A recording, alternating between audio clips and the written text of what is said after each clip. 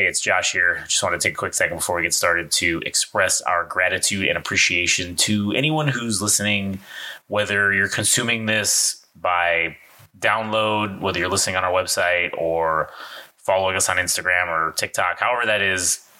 We thank you. Doing that lets us know, hey, that there's somebody out there. And as long as we're entertaining one person, then it just makes everything worth it. So on behalf of myself and everyone here at Game Rage, thank you. All right, now enjoy the show.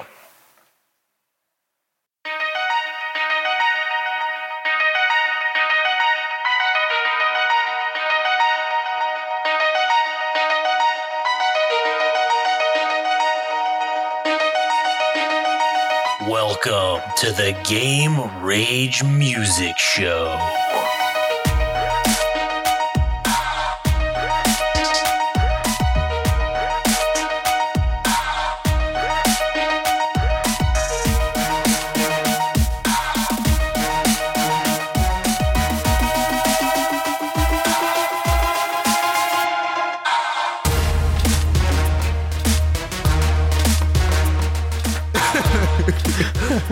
Oh, yeah. Well, hopefully you heard Adam's fucking clear orgasm moan at the beginning. If not, then you fucked up and missed it. Yeah. Anyways, all right.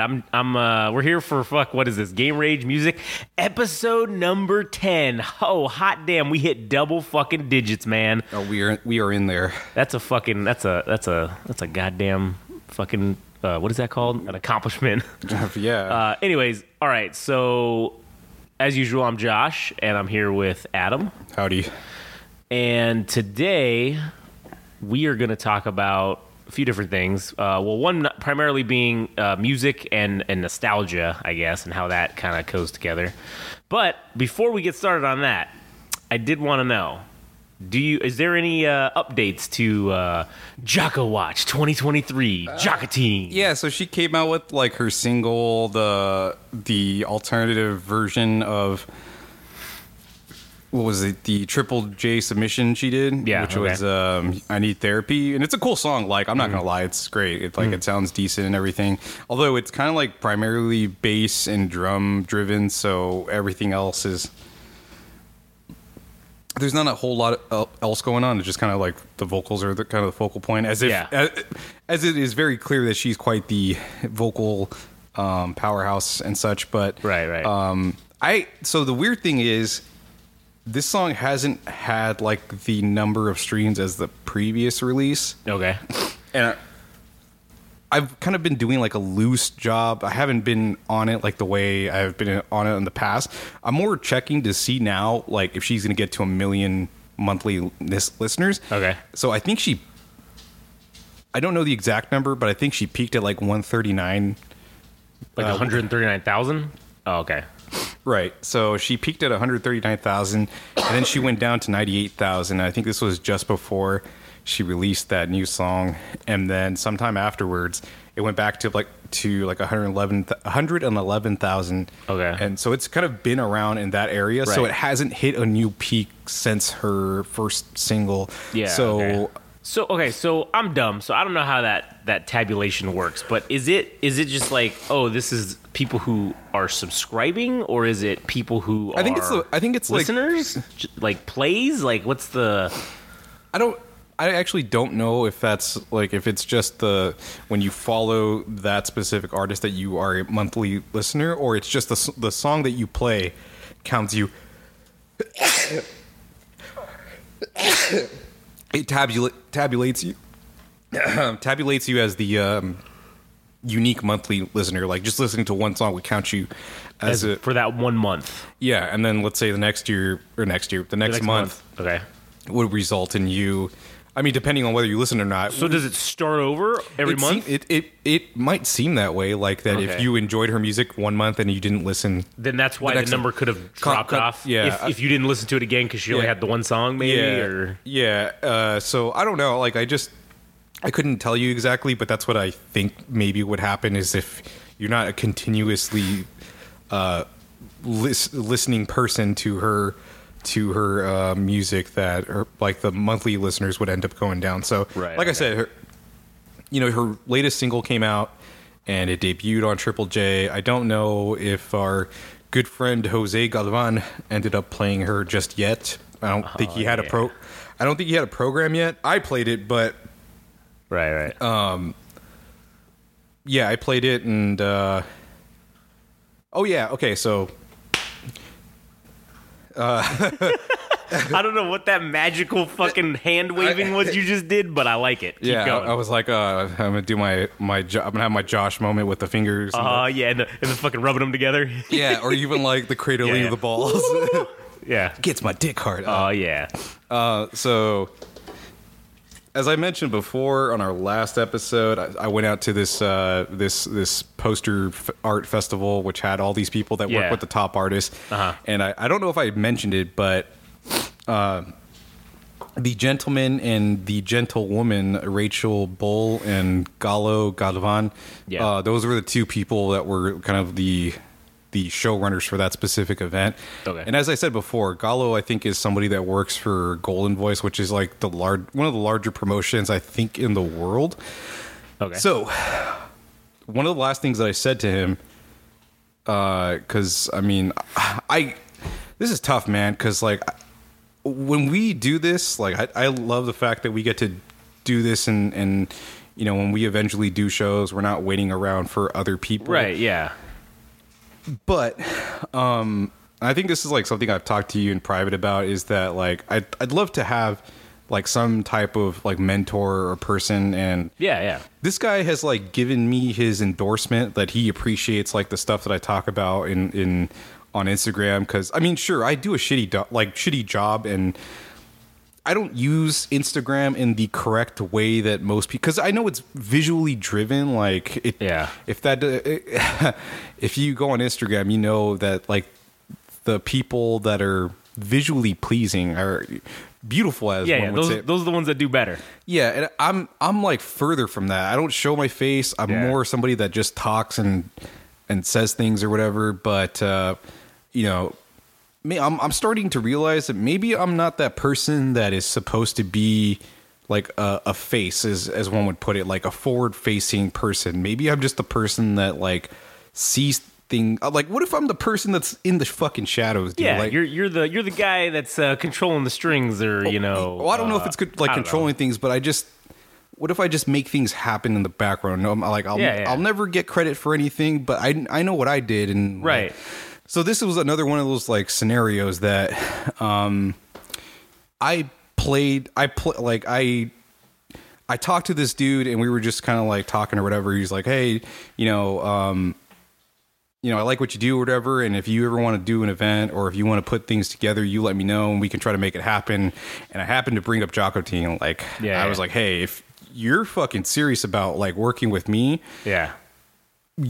I'm all for it. Like, I could use your help. Like, I would love to, you know, work with you, because you're, you know, I always come to your events and I always enjoy them, and like I try to share whatever I can to get people to come out to your event or whatever. And I just brought up the name Joco-Team. I'm like, dude, if you're serious about working with me, like, I want to do something with her. Like, I want to do something with her. And if it's just the simplest thing about being word of mouth, I have now put that name in the circle of at least one person that is in the realm of like Golden Voice itself. So, right. So now that you put it out there, I put it out there, dude. I put it out there. I said, "Hey, this is the voice of a generation." That's exactly how I said it to him. So now I don't know if this is going to be if you can reveal this, but what if he even said anything to you about it? But like, did he have a reaction to it? Did he know who that was? Did he indicate that maybe he had no idea? Oh no. Well, so the funny thing was, he, you know, as much as I talked about her, he didn't pick up on me. I don't know. He wasn't following her at the time, but I was like, hey, you got to look up this girl Joco-Team, and then he's like, pulls out his phone, fucking follows her. Oh man, went straight to it. Yeah, he's like, oh, that's what you're saying. He's like, oh man, he's like, I trust your opinion. He's like, he's like, if this is what you're saying about this girl, that she sounds like Amy Winehouse and Adele, he's like, fucking sign me up. Like, he was pretty excited. I'm like, yeah, dude, like take. And I don't know if he had a chance to listen to it while he was working, because, like I said, that guy's running around. Oh yeah, all the places, just busy, show running or whatever. But he's like, oh man, I trust your opinion. He's like, you, Amy Winehouse, Adele, count me in, dude. Like, sign me up. But yeah, like I said, this is me working behind the scenes and saying, this is the voice of a generation. And if the U.S. is going to have any idea who Joco-Teen is, I'm going to try to expedite that process by putting her name in the realm of fucking golden voices, like inner circle, I guess you could say, because that specific place is owned by some guy named Paul Tollett, who is the guy that started Golden Voice. So Golden Voice is the company that started Coachella, which is like the festival that everybody knows and stuff. But that motherfucker owns the Pomona Fox Theater and this place called the Glass House, which is like just northwest. It's like a street over, so it's like another venue that. So imagine, dude, like I'm trying to bring this girl. I mean, she's not going to know. Well, if she's listening, maybe. You never know, man. If she's listening. I mean, shit, you post about her enough, maybe she knows. Maybe does she follow you on anything? She does. Oh, damn. And she, like, pays attention to everything. I mean, I'm not trying to gloat or anything, but, like, I'm not... I don't know how to say this, but, like, I genuinely love her music, and, like, I try to be helpful in whatever way I can. This is, like, the next thing that I could do to... Right. I'm not going to get credit for... I'm not going to get credit for everything, but, like, I just do it because... I do, like, it's just what I do, man. Well, it's I don't know, it's not, maybe this isn't the right way to say it, but it's the right thing to do. Yeah. You know, it's you find someone who's like, oh shit, this is an amazing talent, and the right thing to do instead of doing what most people do is sit on their hands. Yeah, do nothing, or they just meh, or they want to keep it to themselves or whatever. You want to get it out there and let the whole world know that, hey, this is who this is and this is what they can do, and you should be listening to her. Yeah. And I know I'm on the right track. Just because this thing doesn't directly have to do with her music herself, but it just speaks to what is happening around her. Is that she's working with like Vogue magazine in Australia, like so she's like posing with clothing and shit. Right. And yeah. like, yeah. I mean, that's pretty fucking high profile. I mean, shit, listen, I'm a dumb shit, and I fucking know what Vogue is, and I know that, if you're on Vogue or you're in that magazine, goddamn, you must be somebody. Yeah. And that just says to me that, like, her trajectory is already, it's up here. Right, yeah. It's, like, very elevated. Like, if there was a fantasy football fucking way to explain it, is that she was a sleeper, and she wasn't even really a sleeper. She was, like, an under radar stud that is now being fully realized. She could be the Tom Brady of music. Yes. Right? Yeah. Someone gets injured and boom, there you go. Yeah. Now, you get your shot and you fucking make it happen and you win fucking 7 goddamn Super Bowls. Yeah, there you go. You know, or 7 whatever Grammy. I don't know is Grammy is like the Super Bowl of music. I guess so. Yeah. Grammy. I mean, for them, I guess for Australia it'd be like the Arias, but Arias or Grammys. Yeah, you win 1,200 Arias or whatever. Okay, so here's one thing I don't understand is that for artists like for artists that are out of the U.S., like, how do they fucking get nominated for Grammys? Because they have, other countries have other shit, but, like, how are they getting nominated here? Because Adele's been nominated for Grammys, and she's from the U.K. And let's say if this girl makes an art, like, she makes her music. Well, like, okay, Adele, I mean, okay, I guess, I don't know if this is an antiquated thing or not, but the Billboard, top whatever 100 or whatever it is, if you get on that, I'm sure that puts you in the realm for getting a Grammy. I mean, if you're on that, and I mean, she's been on that for sure. So that's kind of a funny segue. Is that so TikTok is now going to be working with Billboard for to chart music on, which is kind of redundant because it's like. It's the same thing, but just on TikTok. It's like, okay, now Billboard is just saying, okay, now we're slapping our name atop the charts that TikTok produces of what's the most popular music shit. It's not it's not so much even them that they're doing anything or whatever the fuck you want to call it. Like, it's just funny that, like, Billboard has to stay relevant somehow. Yeah. So they're like, all right, we're going to co-op this and co-sign this. Who do you think that's a better deal for, Billboard or TikTok? Who do you think benefits more out of that deal? I don't know. I think it kind of legitimizes like TikTok as a catalyst or like an igniter for new music. Mm-hmm. And for fucking Billboard, it feels like they're reaching for like Relevancy. Yeah. It feels like they're still trying to cling on to whatever, like to say that they still matter or whatever. Yeah. But it's like they're not the ones that are deciding what music is popular. It's like literally people, you know, whether that's the people that post the music or just like TikTok itself, like the community.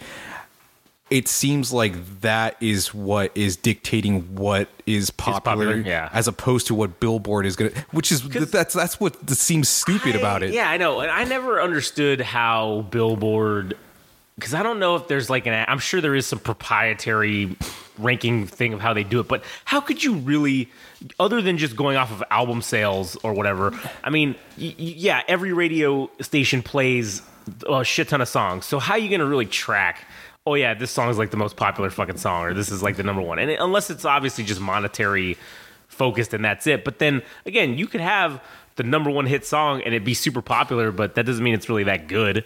I wonder because I don't really. I remember like watching a video about how the billboards work. Although I don't remember it specifically, and I think it has something to do with like radio plays, like if it's. Yeah, and that's what I'm saying, though. How out of all the radio stations in the U.S., even if it's like, okay, the Nielsen ratings, right? You know how they do that where, oh, well, I don't know how they do it now, but back in the day, every certain homes would get free cable boxes and you'd be a Nielsen box, but then they track everything that you do, and then they take this small microcosm and then they multiply. Yeah, and then they multiply. So it's like you're really not even getting a real number there either. You're just guessing. Well, it's the same thing with polls. Like you take your best because it's too expensive to do the entire nation. But if you're polling 1% of the population, and then you're just extrapolating that and saying, okay, let's just put that, like, it's still, so everything's fake and nothing's real numbers. It's all just kind of guesswork, and you're just extrapolating things from one small microcosm. So I guess TikTok though isn't, I mean, to me, that is not, social media is polling basically everyone. And it's real numbers, because it's like, you know, when you do the fucking hashtag things on there, or I don't know if it's there or Instagram, but it tells you how many views that hashtag has gotten. Yeah, and it's like, it doesn't even say trillions. It's like 100,000 trillion views. And you're like, Jesus Christ, that's like a lot of people watching this video multiple fucking times. So then it's like, that to me is a number of saying, wow, that video or that hashtag sure is popular, because, man, everybody's watching it a bunch of times. Which is funny, because like everybody suggests, if you want to post something, put FYP or put FYP. Uh-huh. I'm like, well, if everybody's doing it, then how the fuck am I supposed to? Yeah, what's separating me, right? Yeah. I think that's just making you basically on par with everyone in the algorithm. That's kind of what I've seen in the research that I've done. And listen, I do it on our stuff because, again, I would rather be even keel with everybody by doing that, as opposed to not doing it and being at a disadvantage. And I will say that it definitely has increased. I mean, again, not by much, but when you've got 1 or 2 likes and then all of a sudden you get 4, well, that's a 100% fucking increase, you know. All right, I'm gonna try that, because like I was under the impression that hashtags don't do shit, because I've tried to do it and it hasn't worked. Yeah.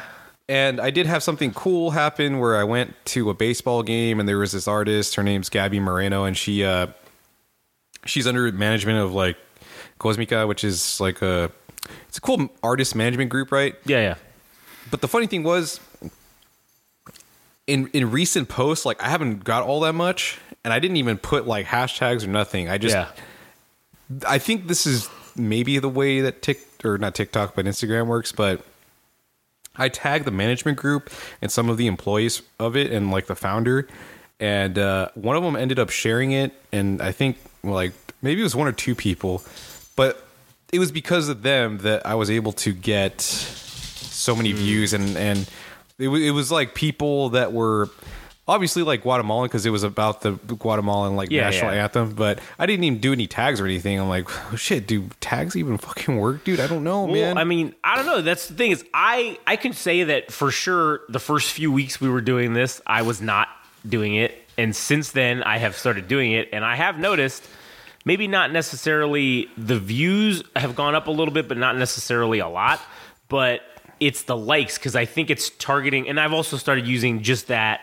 plus specifics for like whatever it is we're talking about, and it's put it in front of people who have searched that thing. So it's like, that's where now you get more likes, because it's like, it's being shown to people that actually would maybe like this or whatever. Yeah, I mean, I thought about doing, because there was one example you were talking about glory hole. Oh yeah. I thought about, I want to do shit like that where it's like tongue-in-cheek hashtags, Yeah. but that are somewhat like relevant to the topic in a weird way. Like I want to do that, but yeah, that's neither here nor there. But, Yeah, that's fucking funny. So, wait, where we going? Well, I don't know. We were just going about Joco-Watch, and then we ended up going to Billboards, and stuff, yeah. TikTok. But I think that is. I mean, unless you had any more to say about Joco-Watch specifically. No, I mean, if I had, I guess I can just admit that I was wrong, that she ended up releasing another song. Technically, it's not new, but it is a new version of a song. Yeah, I mean. But I was actually kind of surprised that she ended up releasing another song, and it's, you know, it's getting close to the end of the year, and I think I mentioned in the past, like, this is when things start to start to wind down or whatever. So I don't want to say it's risky to put out music, because it's never really risky, but you know, it's everything's timing, dude. Everything's fucking timing. It's like the way Jericho came out with the countdown, and then you were just like, oh god, you know, you lose your shit because you're waiting like 3 months or who however the fuck long it was, whatever it was for this motherfucker to come out.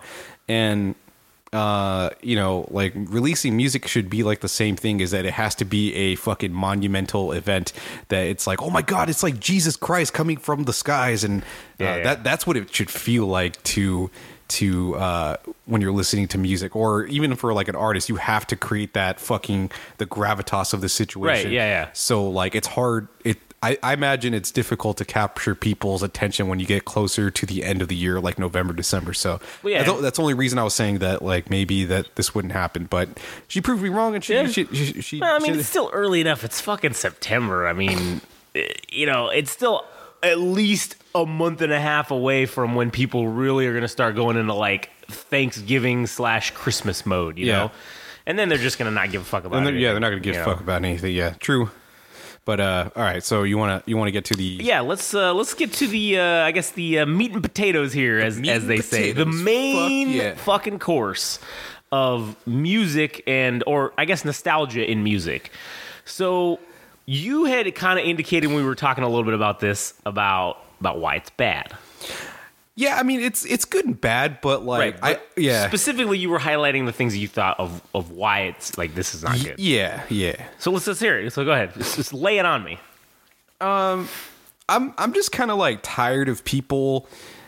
I've seen people in TikTok videos, like just random street interviews of, oh, what do you think about music now? And that's kind of just like a broad question. Yeah, okay. And everybody says, oh, it's too this or that. It's not as good as Nirvana. It's not as good as like Eric B. and Rakim, like when, you know, the early days of hip hop and rap. It's not as good as, it's never as good as it was before. Like, I'm just fucking done with that, dude. Like, I fucking hate that we're always comparing things to the past, and like, I'm just, that is kind of like the root of my frustration or anger, is that I don't think music has been any better than it has like right now in this moment, because it feels like the capitulation or the accumulation of all these genres that have happened in the past, and people are finding really interesting ways to mix music. And you know, maybe we won't have like the world shattering moments of Nirvana, or like you know, fucking Pearl Jam, or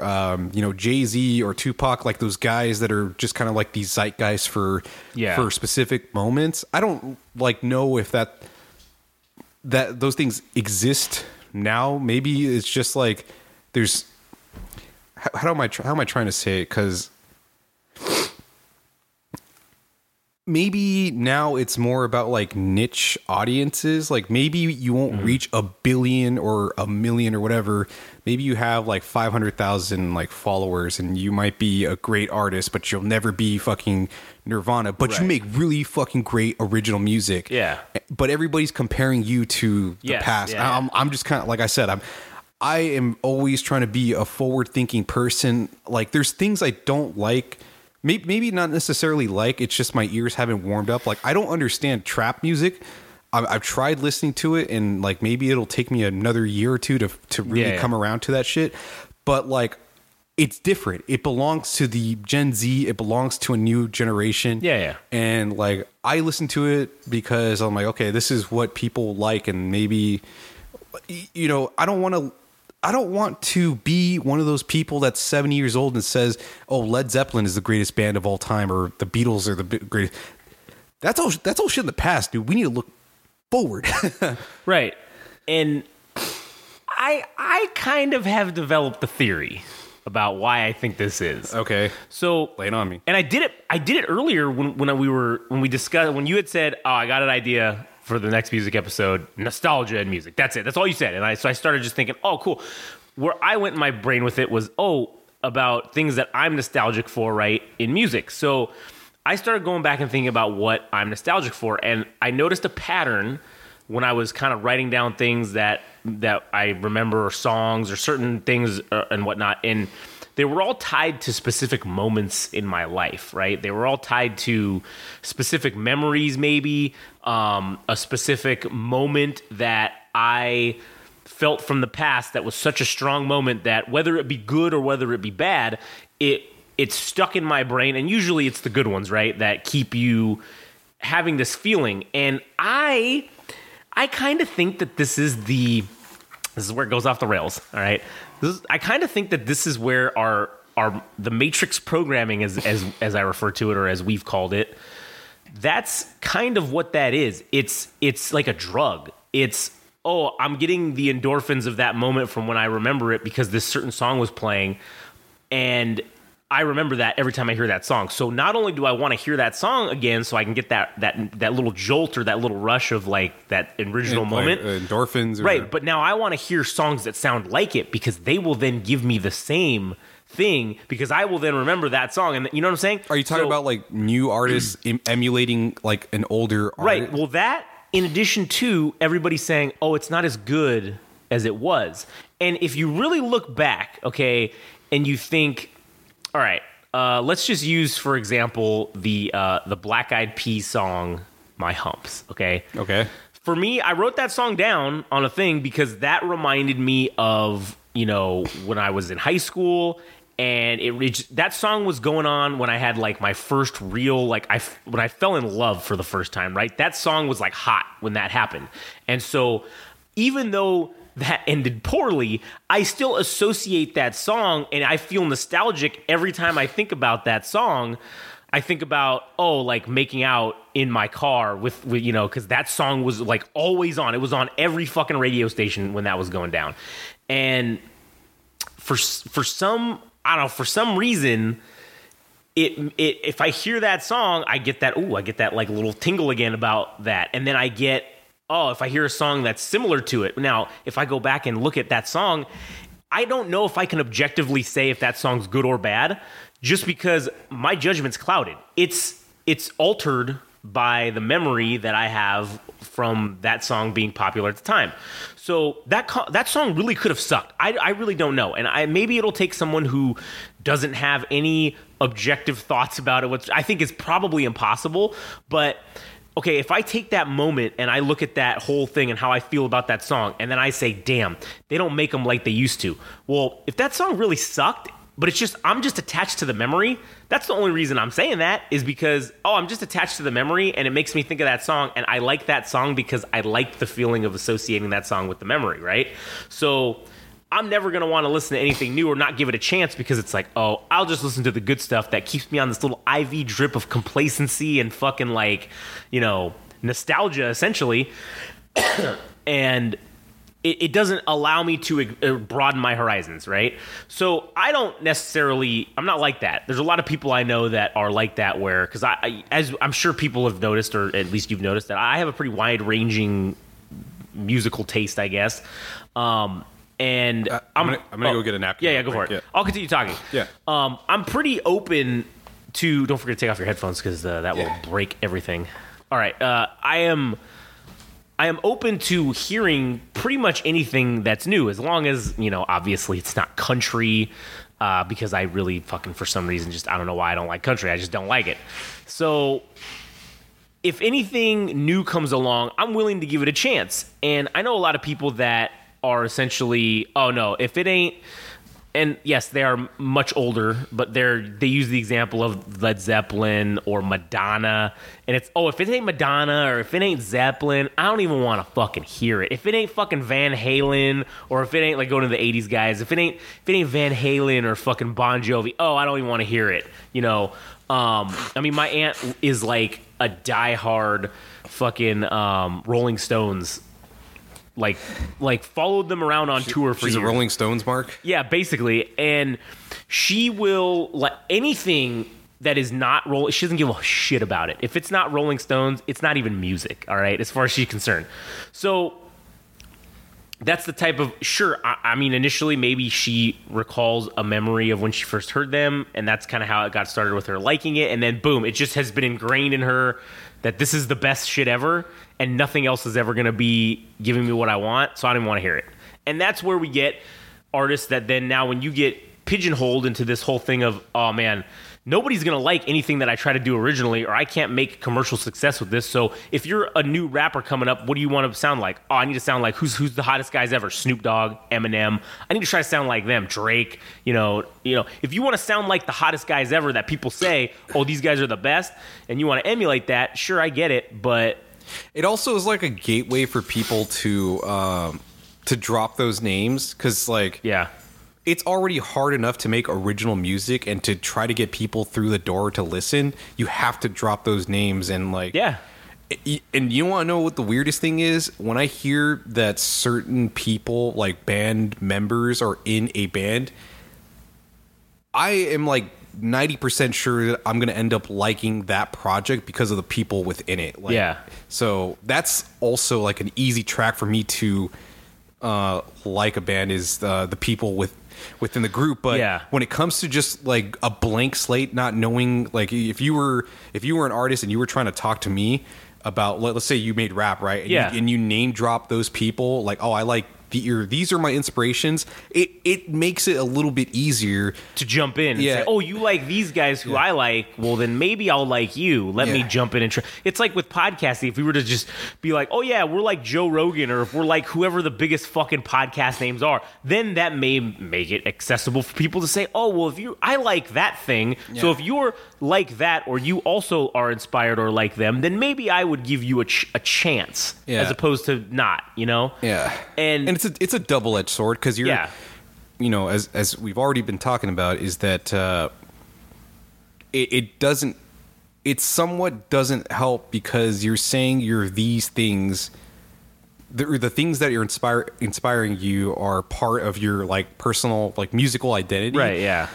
But then people all like that kind of puts an image in people, or rather puts an image and an audio image, or whatever you want to call it, in their head, that you're just going to be exactly, or not exactly, but similar enough that you're not distinct enough to be worthwhile like listening to. Right. Yeah.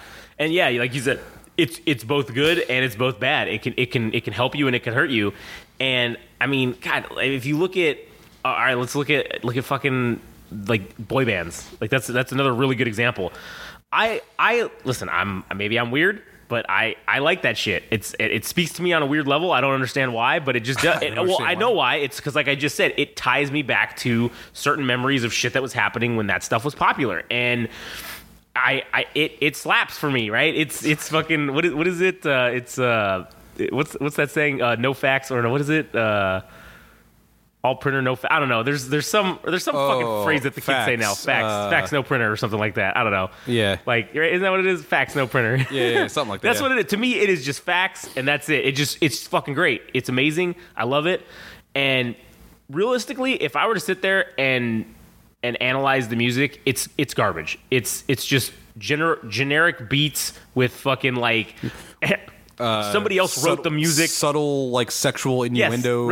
Yes, right. Yeah, it's dumb. That's what it is. It's just dumb, mindless fucking music.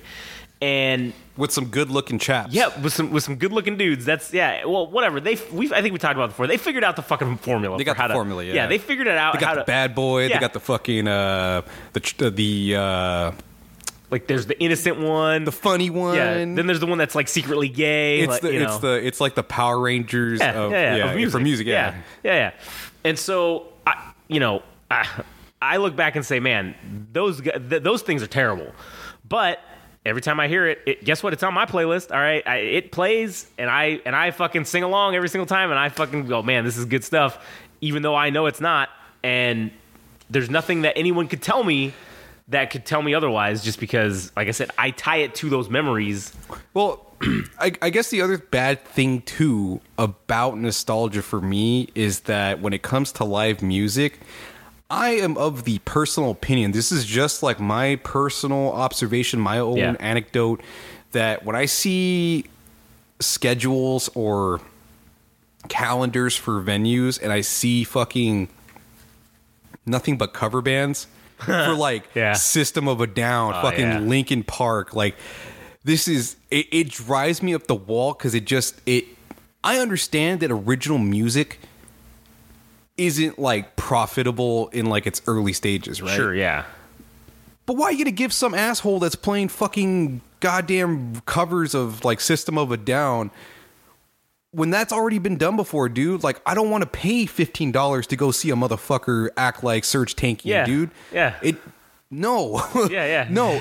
It takes up the potential for new music to break out. It also takes away the possibility of an individual like venue, and hopefully it's independent, to create an identity to say, oh, we're going to be the place that has these genres or whatever. And but everybody's passing up that opportunity to have the money, right? Yeah. And I'm just like, fuck, man, if I was running a venue, sure, maybe I'd be losing money, but at least I could say like, oh fuck, we had I'll just use like, you know, bigger names like, oh, we were the place that had Jane's Addiction. We were the place that had fucking Guns N' Roses in its earliest days. And like, you could be that person. You can be that venue that has all the cool shit, but you're preferring to fucking take you're taking easy money. You're taking easy money for cover bands, like, and that's just a no-go for me, dude. That's where nostalgia, I think, is bad. Yeah. No, I get what you're saying. And yeah, man, if you had a venue and you could book, you know, all the shit you wanted.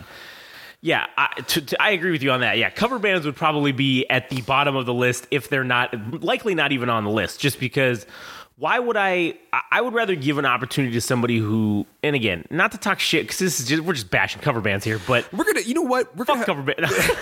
No, I mean, hey, dude, we might need to do an episode of the Player Haters Ball where we just, I know we've been talking about doing like the Butt Fuck Nowhere show where we do a Player Haters Ball where we just talk mad shit on like different, everything.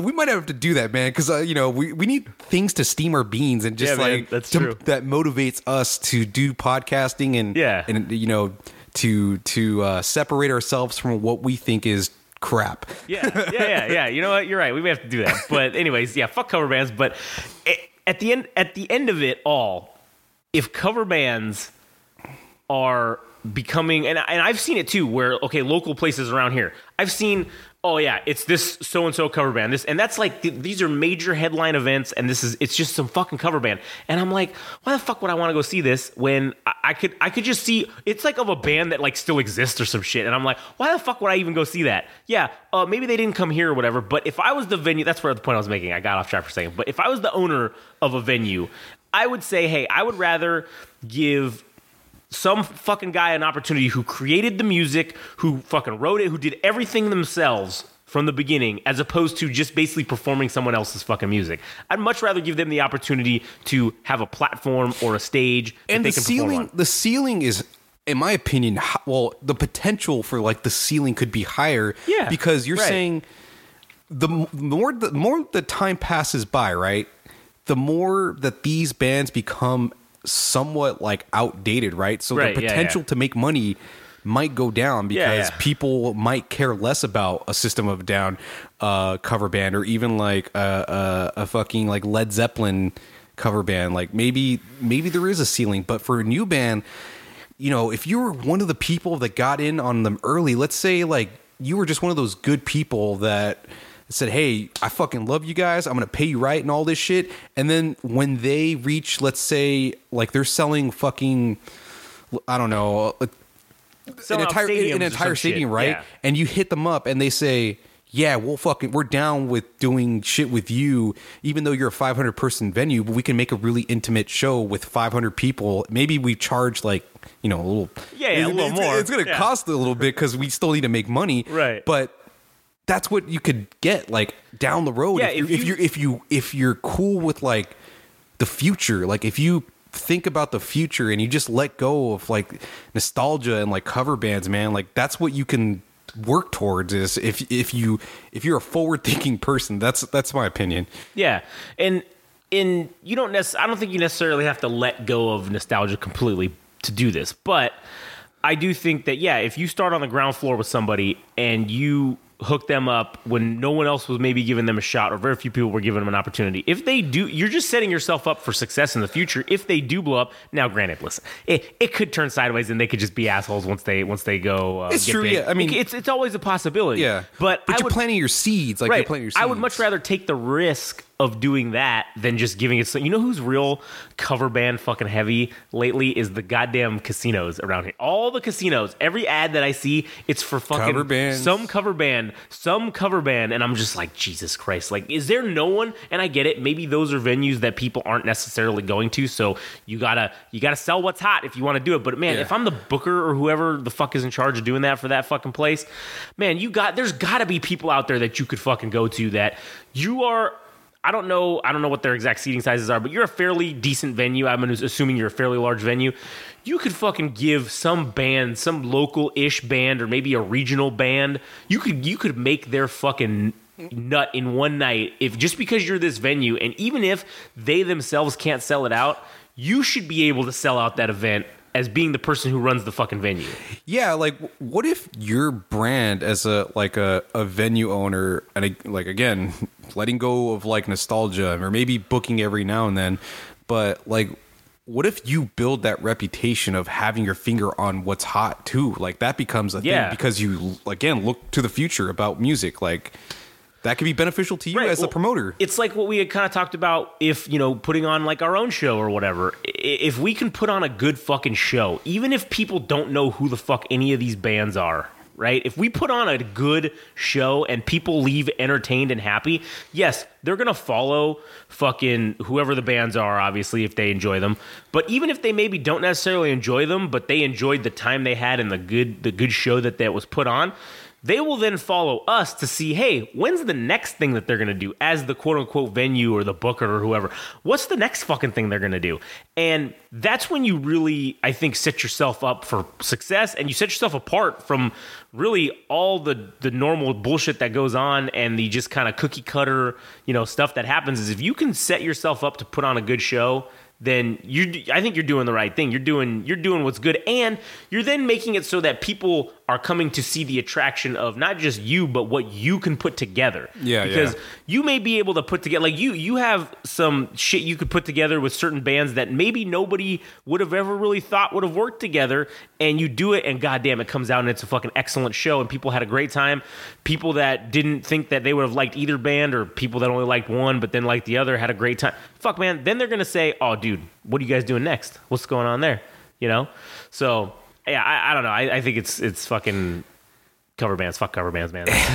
All right, I have like two other subjects, and I don't know what will happen.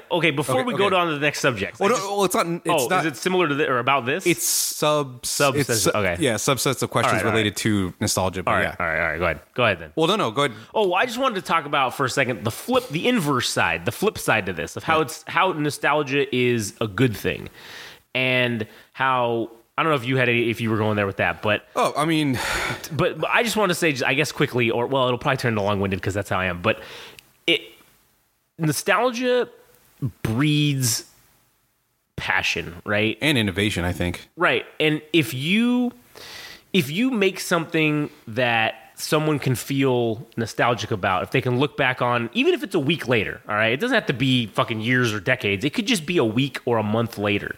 And they look back on and they feel nostalgia for that. You will then you've created like this rabid fan base of people, right? Where nostalgia breeds that fucking intensity of fanaticism almost, where you need this. And yes, going back to where I think it is kind of like a drug, but that's where you get fuck it. And it just breeds this rabid fanaticism that people will, I don't know, they'll just be super intense about following you. And that's where the nostalgia factor, I think, can be, you know, not taken advantage of, but it can be a good thing, because that's what helps people stick to something. That's what helps you. Oh man, that's what gets you to follow people, to help them blow up and help them get big. Because if you don't have a fanatic fan base, almost, you're probably never going to get anywhere. I mean, yeah, you could, if you had a small casual fucking fan base, sure, you might be able to make a little money. But in the music industry, you need to have. If you had a small rabid fan base, oh shit, you're making money. Like there's no way you're going to be successful, and then turn that into a medium-sized rabid fan base with maybe a small attachment of casual fans. You know, I don't know. But anyways, I don't want to say that nostalgia is all No, bad, it's not all bad. I mean, I think I just came in hot with negativity. Yeah, right. But no, I think it definitely could be a good thing, because even like nostalgia in the sense of the memories that are created at concerts, that could be a cash maker for you in the future. Is like if you create an experience for people. I gotta say, so I went to this. I think I mentioned before, I went to this concert that had this guy named George Clanton and Magdalena Bay. Yeah. And I went in there with believing that Magdalena Bay was the band that I was intent on seeing, and it was gonna be awesome. It was gonna be great, and it really didn't live up to what I expected. Wanted. Yeah. And George Clanton, being the motherfucker that I don't know if I would. He can't really sing, but his music is really odd and interesting, and it's like vaporwave and rap, and it's fucking weird, and I love it. And then when you see it in person, dude, oh man, he had like this blow up alien doll. He had a fucking like LED light board that created these different symbols and shit. The dude created an atmosphere, and like that's what it takes to be fucking original, is like thinking outside the box. And it had nothing to do with the music itself. I mean, the music is great, but the guy was finding little things to add to his show. And he came out to the audience. He was like hugging people. He was like passing the mic for the people that knew the words to their songs. Yeah. And I'm like, shit, man, this guy isn't the greatest vocalist, but his music is good. His charisma is there, and he knows how to create an experience. And I didn't get that same thing from Magdalena Bay. And, you know, I think that's where nostalgia can be a cash maker for you in the future, is if you can recreate that like on multiple nights, like all the time. So yeah. And that was one of the things I was to tell you about too, in terms of like putting on a show, right? Like, not to book it like a wrestling event, because that's not obviously what it is, but I feel like you got to have that, you know, you got to have that opener that kind of just bam gets everybody invested, gets everybody involved, wakes them up, says, "Oh shit, here we go," and then you got to have someone come in that's kind of like, okay, this is like your middle of the road big match, and then you kind of got to let people rest from that, and you got, oh shit, I thought my phone was on vibrate. So, anyways, booking a show, right? You know, having something that's maybe an act in there that's not necessarily a band, you know, throwing in, I don't know, something, I don't, this is a bad example, but, you know, you throw in like a magician in between while they're setting up shit to kind of keep people entertained and like fucking, but it's like it's jokey. It's the comedy match, you know, it's like, whatever, just to keep people still entertained. But it's like, oh shit, man, if that overall vibe of the whole show comes in and fucking gets people going and gets people to come back, that's what it's about right there. Yeah. So you don't even have to be that good at whatever it is that you're doing, as long as you keep them entertained. That's all that it is. It's like the court jester, right? Yeah. You know, court jester, fucking dumb idiot that just talks shit and says dumb things, and oh man, people laugh and they think it's funny or whatever, and oh cool, they come back and keep seeing them, you know? Yeah. I think also the way that nostalgia is helpful or good is that in order for new music to be created, is that somebody has to understand what happened in the past, like for one genre. Yeah. And then thinking, well, where else could I go with this? Or maybe it's not even necessarily that they're trying to go in a different direction. It just happens by virtue of somebody trying to mimic something of the past. And then it's just by whatever is inside of them, that it just deviates and creates a new path for music. Like, Right. One dude I was learning about, and I don't know a ton about him, but I know like this is like an artist. This guy's name is Giorgio Moroder. He's some Italian guy. He invented like Italian disco, and maybe is it Italian disco? I think he just created the genre of like disco, and it just led to like house music and other things. Like one person inspired like all these different things, and it was just because what was like inside of him. Yeah. But he himself probably looked at like who the fuck knows, like 10 or 20 different genres. Like, oh, I like this part of music. I like this part of, and it just happened to be that his knowledge created something new. And I don't know why I'm bringing up this specific group, but I just think they're fucking rad. Is the group Horror, which is like HO9909, is how they spell it out. But man, like there's something about that group taking, different elements of music, like electronic music, I think maybe even like industrial music, and then rap, and then putting it all together and making it work, man. I was like, fuck, this is so cool. It wouldn't have been possible like fucking 40 years ago, because industrial music was the thing that was happening, like, in the late, I don't know if it was like mid 80s to like late 90s, but that was its own thing, right? But it took those guys to, to be fans of each of those things that they were inspired by, and then to amalgamate all those things to make an entirely different new sound that nobody was really expecting or whatever. And I think nostalgia is good in that way, is that, for people that are music lovers, they take inspiration for things that are in the past that allow them to create new things in the future. And that's what I care about. But that you can't have a future if you're not looking at the past either. So that's where nostalgia, I think, is also helpful. True. So there is two other things. Yeah. Let's go for it. That I wanted to bring up. And this is like the negative side of, of nostalgia. So, well, actually, I don't know if it's negative, but I have seen a lot of like concerts or festivals that have popped up. Like there's this festival that was specifically concentrated on new wave music, like stuff from the 80s, and it had like bands like The Cure and I forgot what like Susie and the Banshees.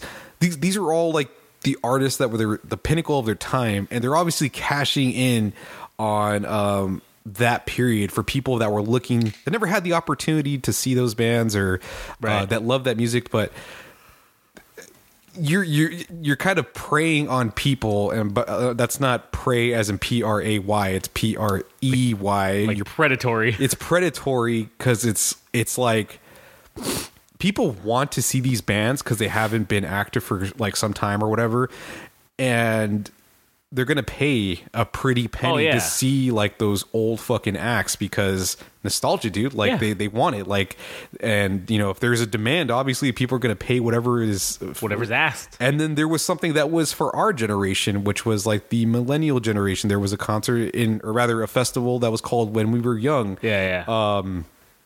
That was in Las Vegas that had all these acts from the early 2000s. It had like I think it had like Yellow Card and fucking Red Jumpsuit Apparatus and Paramore and like all those bands from I'm done with that shit, dude. Like I don't give a fuck about any of that shit because those are 40-year-old dudes singing about being in their teenage years. Man. Who gives a fuck about that? That is something that kind of fucking gets me about like I get it. All right, I get it because you make this shit when you're like 18 or 20 or whatever, and you're singing about shit that just happened to you in your teenage years. But man, when you're like in your fucking dude, Blink 182, man, like they're in like I was their just about to bring them 50s, bro. Yeah. Like, and that's like, bro, you can't be singing "What's My Age Again" when you're fucking in your mid 50s, dude. Like that, I don't know that. I get it. They got to make money, and this is them re-cashing in on their fucking whatever past glory. Yeah. But at the same time, I just don't buy it, man. It's like you have to put it together because those things wouldn't sell on their own, right? But now that you bring up Blink-182, man, like I never thought they were that punk band that was all that great. Like sure, Travis Barker's like a great drummer, and the other guys, I'm like, whatever. I don't really care about their vocals. I don't care about their lyrics. And Travis Barker has turned out to be somebody that is just, he works in different ways in music. He produces now, and he works with other artists as far as like, using his drum skills or whatever. But like, I just don't understand how Blink-182 rose to that degree where they're filling out stadiums and shit. But like just by virtue of them being one of those bands from like the early 90s, or rather the 90s like punk scene or early 2000s, that era, that they're able to charge a nice little penny for like going to their shows and shit. And I think they're just all right. I would never pay $300 to go. Oh, dude, it's like I would never pay shit. Their tickets were like $500 for like nosebleeds and shit, like fucking ridiculous shits. I think it's kind of that thing where I'll apply it with like a comedy thing, and I'm not talking shit about Dane Cook because like the dude fucking made it. He did his fucking shit. Yeah, I respect that, and I respect it. Yeah, but. Like if you look at some of his early shit, like his Comedy Central Presents fucking shows, they were fucking hilarious. I mean, there's some jokes that he says now that I can still fucking recite that are fucking amazing. But then once he started selling out stadiums, I just didn't really find him as funny anymore. Like he had diminishing returns. I think it was because he got so popular that he kind of needed to start to, I don't know if neutering is the right word, but shit just kind of had to start getting more mainstream acceptable, I guess, or whatever, to attract that crowd, that kind of crowd of selling out stadiums. Or what if like your best days were behind you, like your. Well, that's what I'm getting at. Is I think that those days when he was in the early stages of like, because you're hungry, dude. Yeah, that's what it was, and I think he's talked about it before, where that like he was hungry and shit back then, and like those were the good days when it was like, oh man, shit was funny, but then he was making no money. But then as soon as once you get into this thing, you're like, oh fuck, man, now I'm kind of technically washed up and like a has been, but now I'm still out of stadium, so fuck it, I'm just gonna keep doing this because why not? Now I'm finally getting paid for all the good shit that I did back in the day. And I think that that's kind of what that was. It was like, oh man, people cashing in, or not cashing in, but that's what like Blink-182 is doing, I think. It's like, oh man, we all of our old shit. And again, their first like album, or maybe the second one was good, but like the first one, I thought it was great. It was that fucking like early 2000s, that exact thing, that early 2000s weird poppy punk shit. And it just I don't know, it just was great. But then after that, when they started doing the weird emo songs and started trying to do all Where are you? Yeah. And I'm so right, yeah. sorry. I just like, shut the fuck up, man. I don't want to hear it from you guys. And now when they're fucking almost geriatrics, they can almost join the AARP. And I don't want to hear them sing about this horse shit anymore. Yeah. Come up with some new shit if you guys want to come around, all right? Okay, where do you think their music would go at this point? Is like I think they would talk about fucking having to pay taxes. I think they should talk about how that shit sucks, all right? I buy that because that's where I'm at. I hate paying taxes. That's fucking bullshit. Teenagers don't give a fuck about taxes. They don't even know that fucking taxes are a thing. Now, as a grown-ass man, yeah, man, I want to hear about paying taxes, raising kids, maybe also paying child support. I'd fucking believe that.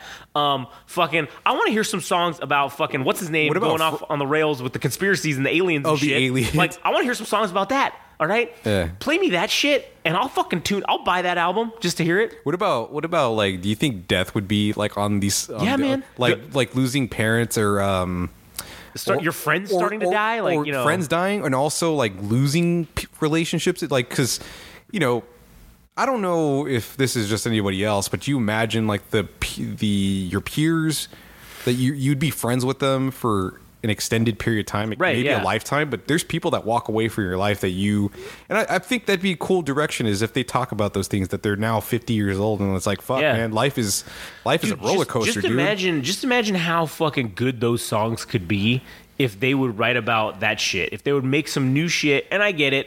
Oh, what's his name? Not Tom DeLonge, but the other guy. Mark Hoppus? He had cancer. Yeah, that's the whole reason they're like doing this new tour thing, is because he almost died from cancer, and they just realized, make a new album about how you guys fucking hated each other for fucking decades. Yeah, like, and now you've decided to say, hey man, the fact that this dude almost died, like, it made me realize, like, man, like, you're more my brother than you aren't, like, And we should take advantage of the time we have, because talk about how time is the thing you can never get more of. That would be beautiful, like, man. Yeah. Like that bro love. Right. I mean, I would love to hear that. I would jump on board that every fucking second. Because, I mean, you always hear about bands beefing because one person got more credit for about like, I mean, I think fucking what's his name, Billy Corgan from Smashing Pumpkins was like adamant that he was the person behind all the music, like he wrote all the shit himself, and everybody else was just kind of like second fiddle along for the ride. Yeah, and just along for the ride, and maybe it would have lasted longer if he just,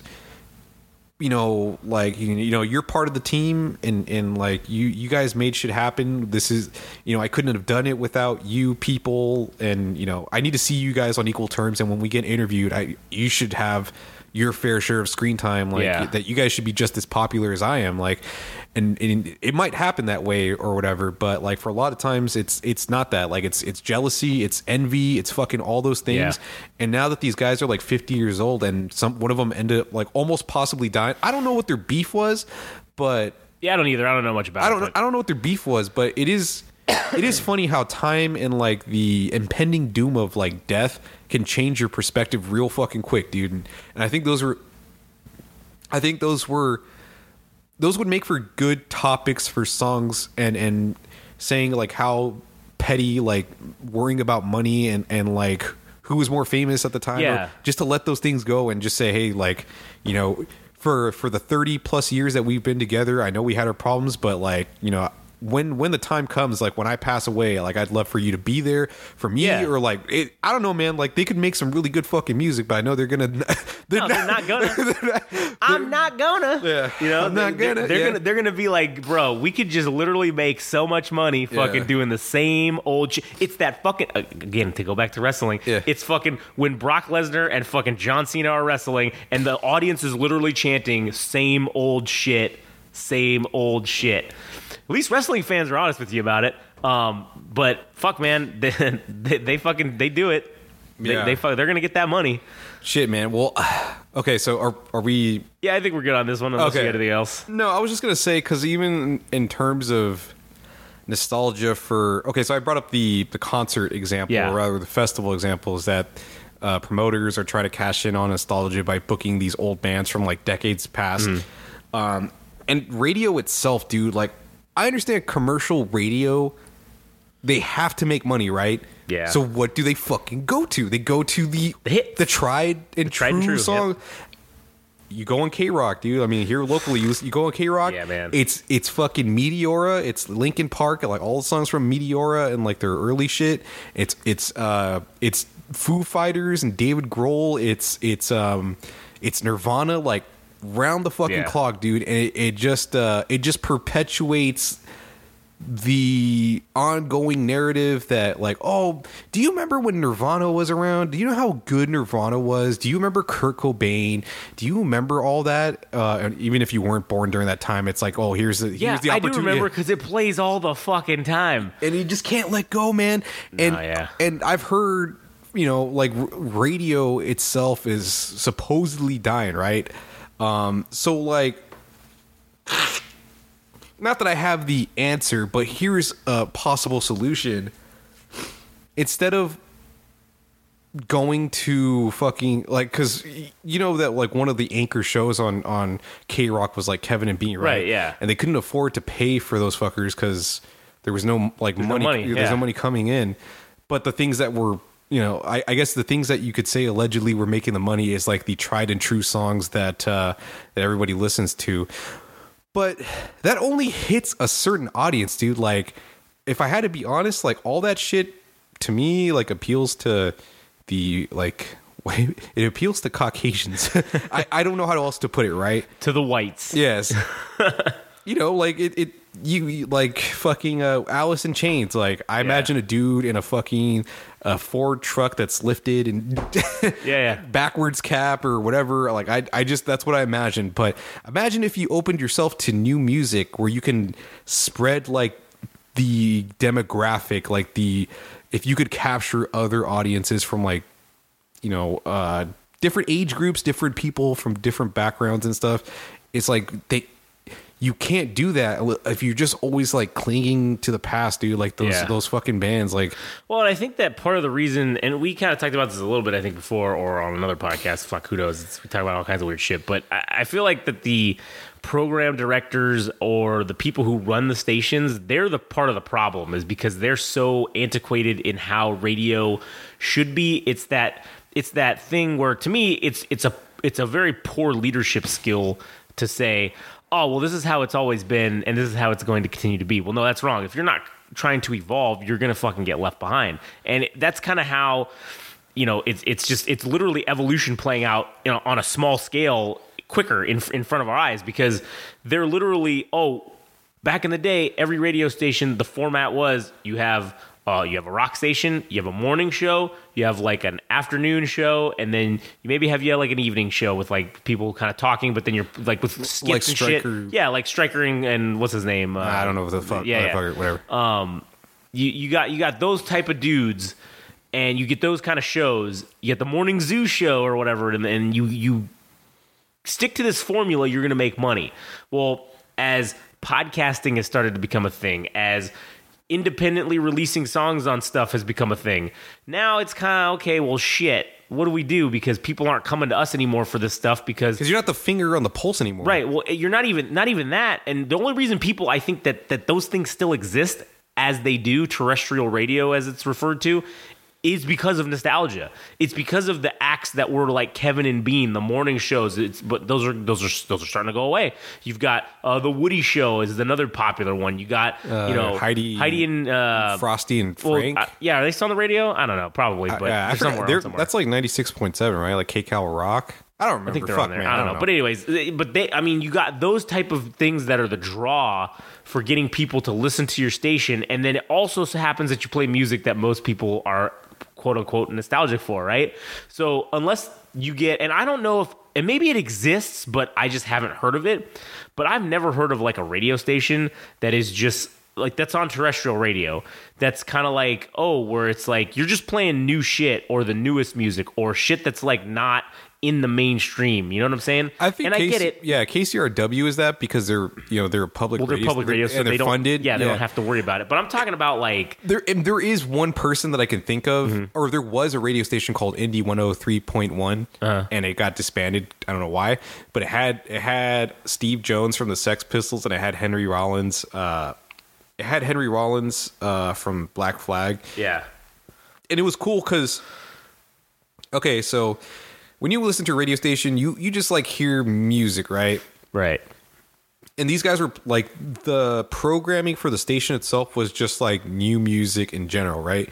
But the programs themselves were, I guess, for Steve Jones himself, like the guy from the Sex Pistols, he had cool stories because he was in the Sex Pistols, so he was talking about people he knew as musicians and shit. So he would talk about that, but also he would talk about artists that he likes like in this moment. Yeah. So it's like you're tying the past to the present and maybe in the future. Yeah. And that was what was cool about that radio station. And that guy eventually moved to I forgot what KLOS, which is 95.5, and I don't think he does this program anymore, but that's what was cool, and like that's what the potential could be, is if you have these like people like Steve Jones or Henry Rollins talking about their experiences of being artists, or like why they think these bands are cool that are brand new. Like that to me is something that I think is awesome. But like, I don't think a lot of radio stations would want to gamble on doing something like that. No, I don't think they would, because they. But I think that I think the one radio station that does will see, oh shit, if you had like a major radio station decide to say, all right, we're going to try this and see what happens, I think that they'd go gangbusters, because you give somebody a chance, you're giving new people a shot, you're giving people a chance, and yeah, let's get in some new shit. If you still want to kind of maintain that format of, we need to have like a morning radio show and we need to have that. Okay, cool. You can still do those things, but give people a chance, let them get into it, and then fucking see where it goes. I mean, I think storytelling is like, a great tool for how you introduce people to new music is if you talk about like, hey, I saw this band at fucking some weird place and they're fucking awesome. And maybe it takes somebody like Steve Jones or like Henry Rollins to endorse a band and that's how a band gets discovered or whatever. But I think that's better than fucking like Nicole Alvarez saying, hey, I'm at fucking Coachella and whatever, like listen to the new Foo Fighters fucking song or whatever. And then you have, let's say, a new radio station with like Henry Rollins or like Steve Jones at the helm telling these really cool stories about bands, like new ones and old ones. And I think storytelling is like a really awesome way to introduce music. If people would give it a fucking chance. Yeah, if they'd give it a shot. Because I know people have short fucking attention spans, so they're not always down with like things longer than 30 seconds or 60 seconds. But man, if you just like sit down and listen to somebody like with some knowledge and shit, you could really open an entire world to somebody if you give it a chance. But like, you know, I don't think radio stations are down with they don't give a shit, dude. Fuck them. They literally just want to go. It's like the path of least resistance. It's hey, what is the easiest way that we can make this fucking money to get our nut at the end of the month? And they say, oh, well, we know what works. This is what we're going to fucking do. Well, I mean, okay, this is like a weird comparison, but like if, what would be a closer comparison? Because it's like, for, you know, a radio station, I don't know why, I'm thinking of like medieval times. But let's say like K-Rock was like a medieval like town or whatever, and there's all these like other medieval towns, and like, hey, we discovered steel, we can make good weapons or armor or whatever. And then these guys are like, fuck all that, like, nah, that's dumb. Yeah, like we're gonna use our wooden maces or whatever, and like we know what's good. Yeah. Idiots with the metal. And then that turns into like more inventions for like the other parts of the world that decided to adapt with like the times, and these guys get left behind. That's what I think like K-Rock is to me, is they're getting fucking left behind because they can't adapt to like what's happening around them. And also I mean, they can't curate shit because it's just stuck in the olden days, dude. The Nirvanas, it's the Foo Fighters days of the past. That's what they're stuck in. And eventually, I do think that this nostalgia train will fucking run out. It will always be there, but it's not going to be a driving force, I think. I don't think it is anymore because now TikTok is like the thing that everybody uses for how like popular an artist becomes, or the Billboard thing, like that is fucking wild. Yeah, it's that like, is, man. Like I said, it's them grasping at what is the expression? Is it grasping at straws? The grasping at straws means that you're making an argument like that. What is it? Grasping at straws is like you're trying to hang on, but like all right, it's you're trying to pull straws. All right, never mind. So I was right with that's the right analogy. They're grasping at straws, dude, and for TikTok, it's like, oh, we're the music curators now. Sure, come on in, Billboard. It just legitimizes us further. Like, Do you think that you know how on the TikTok, as we were saying, everything's like 30 seconds or whatever, or a minute or whatever. How do you think that changes nostalgia? Because if my attention span is so short and I can't really consume anything longer than 30 seconds, do I even fucking remember this a month from now? This fucking reel that I saw that I liked or whatever? Do I even remember that shit? No, I don't.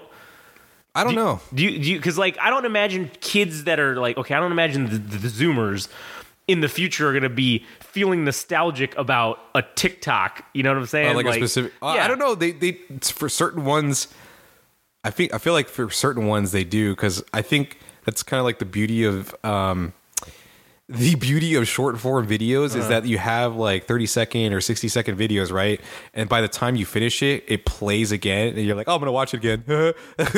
And there's this one that I like. It's not relevant to music, but it's like this girl. There's this bear on their porch, and she's like, "Can I pet that dog? Can I pet that dog? Can I pet?" And I don't know why, but I keep going back to that video every now and then because of how the girl says that fucking line. But it's fucking hilarious. But yeah, I think like the replayability, like the short form videos, like for some reason, I think it's because it's short that you're kind of forced to watch again once it fucking ends. And I think there is concern about like TikTok itself because I think it does fuck with like your retention, like your memory retention, as in like you remembering certain things. Well, I mean, if you think about it, you're literally watching. Okay, if they're 15 to 30 seconds in. Okay, people sit there for 30 fucking minutes and just flip shit. It's a swiping thing too, right? Like you move away from something quickly, and maybe that speaks to music itself. Is that once something charts, like once a song is popular on TikTok, that people can move away from it just as quickly. Like a week or two later, or maybe even a month later. So I think there is something to that where it is somewhat problematic because people have short attention spans, and maybe as a result of TikTok, maybe they have a short like memory span as well. I don't know, but that's kind of where I see the negatives of maybe TikTok itself. Damn. But again, like there's been like, you remember that song with Kate Bush that was on Stranger Things, and then it became and then it became viral on TikTok. It also has that potential to bring things back from the fucking dead, quote unquote, and artists that may have never had a chance before. Now, it doesn't matter if they were a one-hit wonder, like that people are enamored with this one song. It's like, well, now that people are listening to me, I might as well take advantage of this and try to make new music. So it's cool in that way as well. Like I appreciate that about TikTok, is that literally anything can happen as far as like virality goes in music. So true. I guess I appreciate that aspect, but so I didn't get to bring this up before when we were talking about good things as far as nostalgia goes, but when we were talking about like how genres like inspire artists, like I think The Weeknd definitely took inspiration for a lot of things that happened in the 80s. And like Dua Lipa, I don't know if you are familiar with her music, but she was inspired by like, well, one of her albums was inspired by like disco and funk. So some songs have like these similar riffs to songs in the past that it's just enough, it's different enough to say that it's not the exact same thing as like whatever artist that she was taking inspiration from. But like I said, it's just enough for people to like cling onto it. And I think that's where it's beneficial to artists, is that like, hey, people like these things in the past, like the 80s or the or even like the 70s with like Dua Lipa and disco, but they obviously like thought it was the time to bring those things back to make whatever music they wanted to make. But I think, I guess in some ways that nostalgia, there's cycles of music that people feel inspired to bring things back from the dead because it just feels like the right time. Like right now it feels like grunge or like 90s shit. Like there's a lot of bands that are taking there's this one band called Julie that's from here in not Los Angeles, but Southern California. They sound kind of like nostalgic to what Nirvana was doing, or like that grunge music and shit. Yeah. And it's the time for it now. Like it's the time for it. Yeah. Now it's back. And for fucking The Weeknd, it was bringing back something from the 80s. And there is an artist, I will point this out.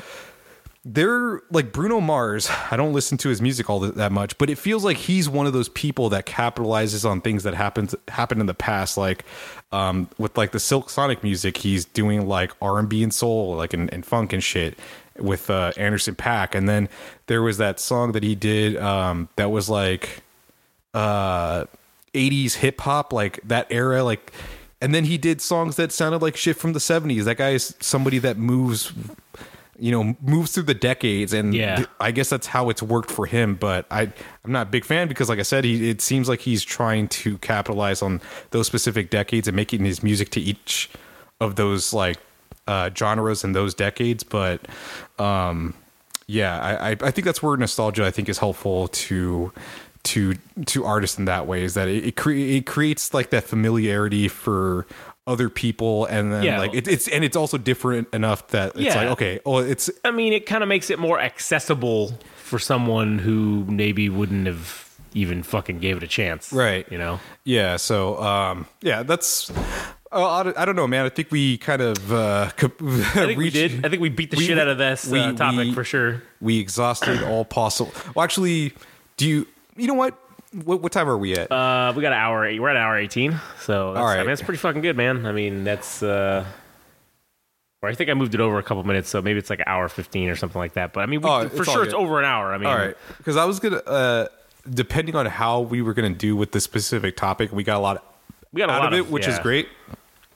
But we'll save the topic that I also had in mind for this episode for another time, because at least I have something planned for fucking next episode. Because let's tease us with what that could be. What is the topic? All right, so Pixel Grip, which is a band I'm very high on. They have my endorsement. I love their music. They released a new single, and I'm like, this is.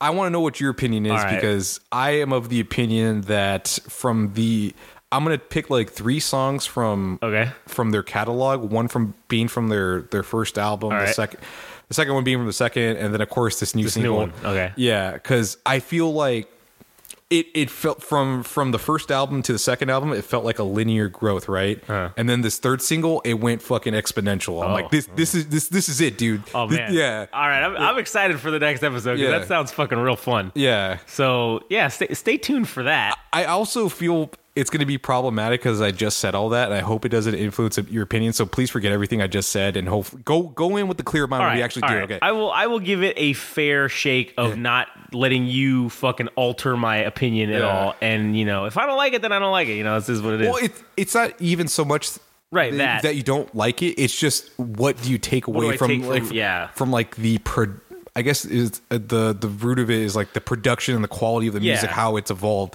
because it feels like exponential. It feels like it's like this is their apex. Yeah, this is it, dude. This is it. This like is the peak. This is the shit. I'm telling you, man. Like, this is the shit that's getting me excited about music. Is when artists have hit their creative peak. Like, this is it, man. Like, I'm getting my fucking dick is rock hard, dude. I'm fucking rock hard. Yeah, dude. I'm fucking my tits are rock hard, dude. Yeah. Anyway, that's what that fucking moan was at the beginning of the episode. Yeah, right. Just thinking about this. Yeah. Anyways, and also, I did just want to say. Oh wait, no. The expression is "jack to the tits." All right. Jack to the tits. Yeah. That's a good one. I just wanted to say too at the end here. I want to say I do like Blink-182. All right. And I do want to say, Travis Barker, he's a good dude. All right. He's a local guy. All right. Yeah. And I just wanted to say that. Not to talk shit and say, hey man, you guys fucking shouldn't be like getting your money, all right? Get your money. But from one local guy to another, I would just like to say, could you maybe make some of those songs that we were talking about? Yeah. And if you fucking don't, you guys are fucking musical experts, all right? I'm just a fucking nobody. We're just a couple of jackoffs. We don't know shit about shit. But man, if you want the layman's or an everyman's opinion, fucking just hit us up, man. I would be so down to just be like, yeah, man, this is what I think you guys should do.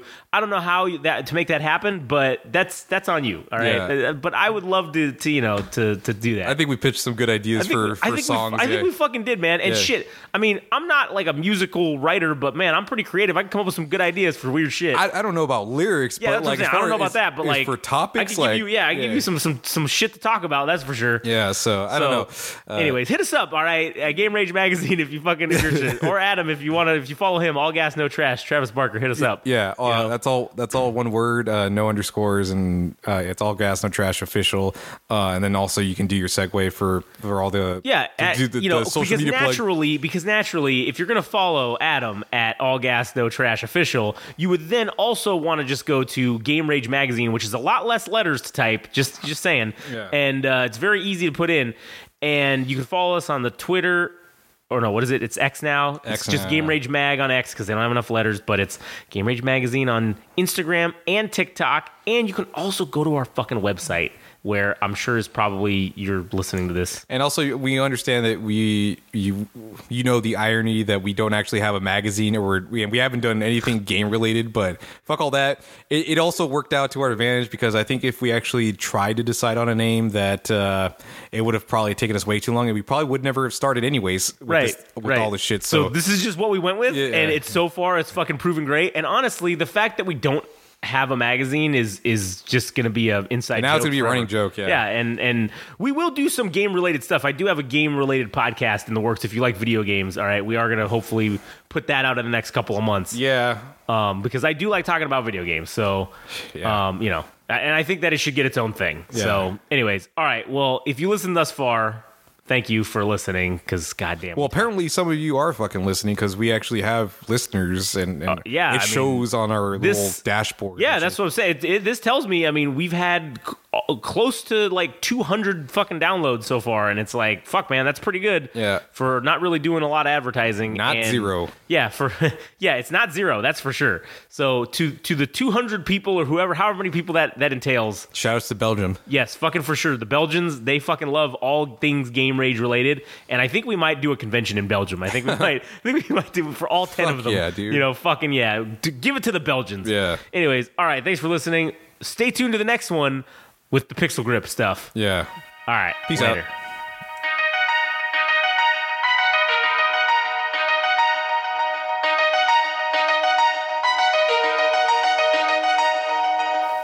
That was the Game Rage Music Show.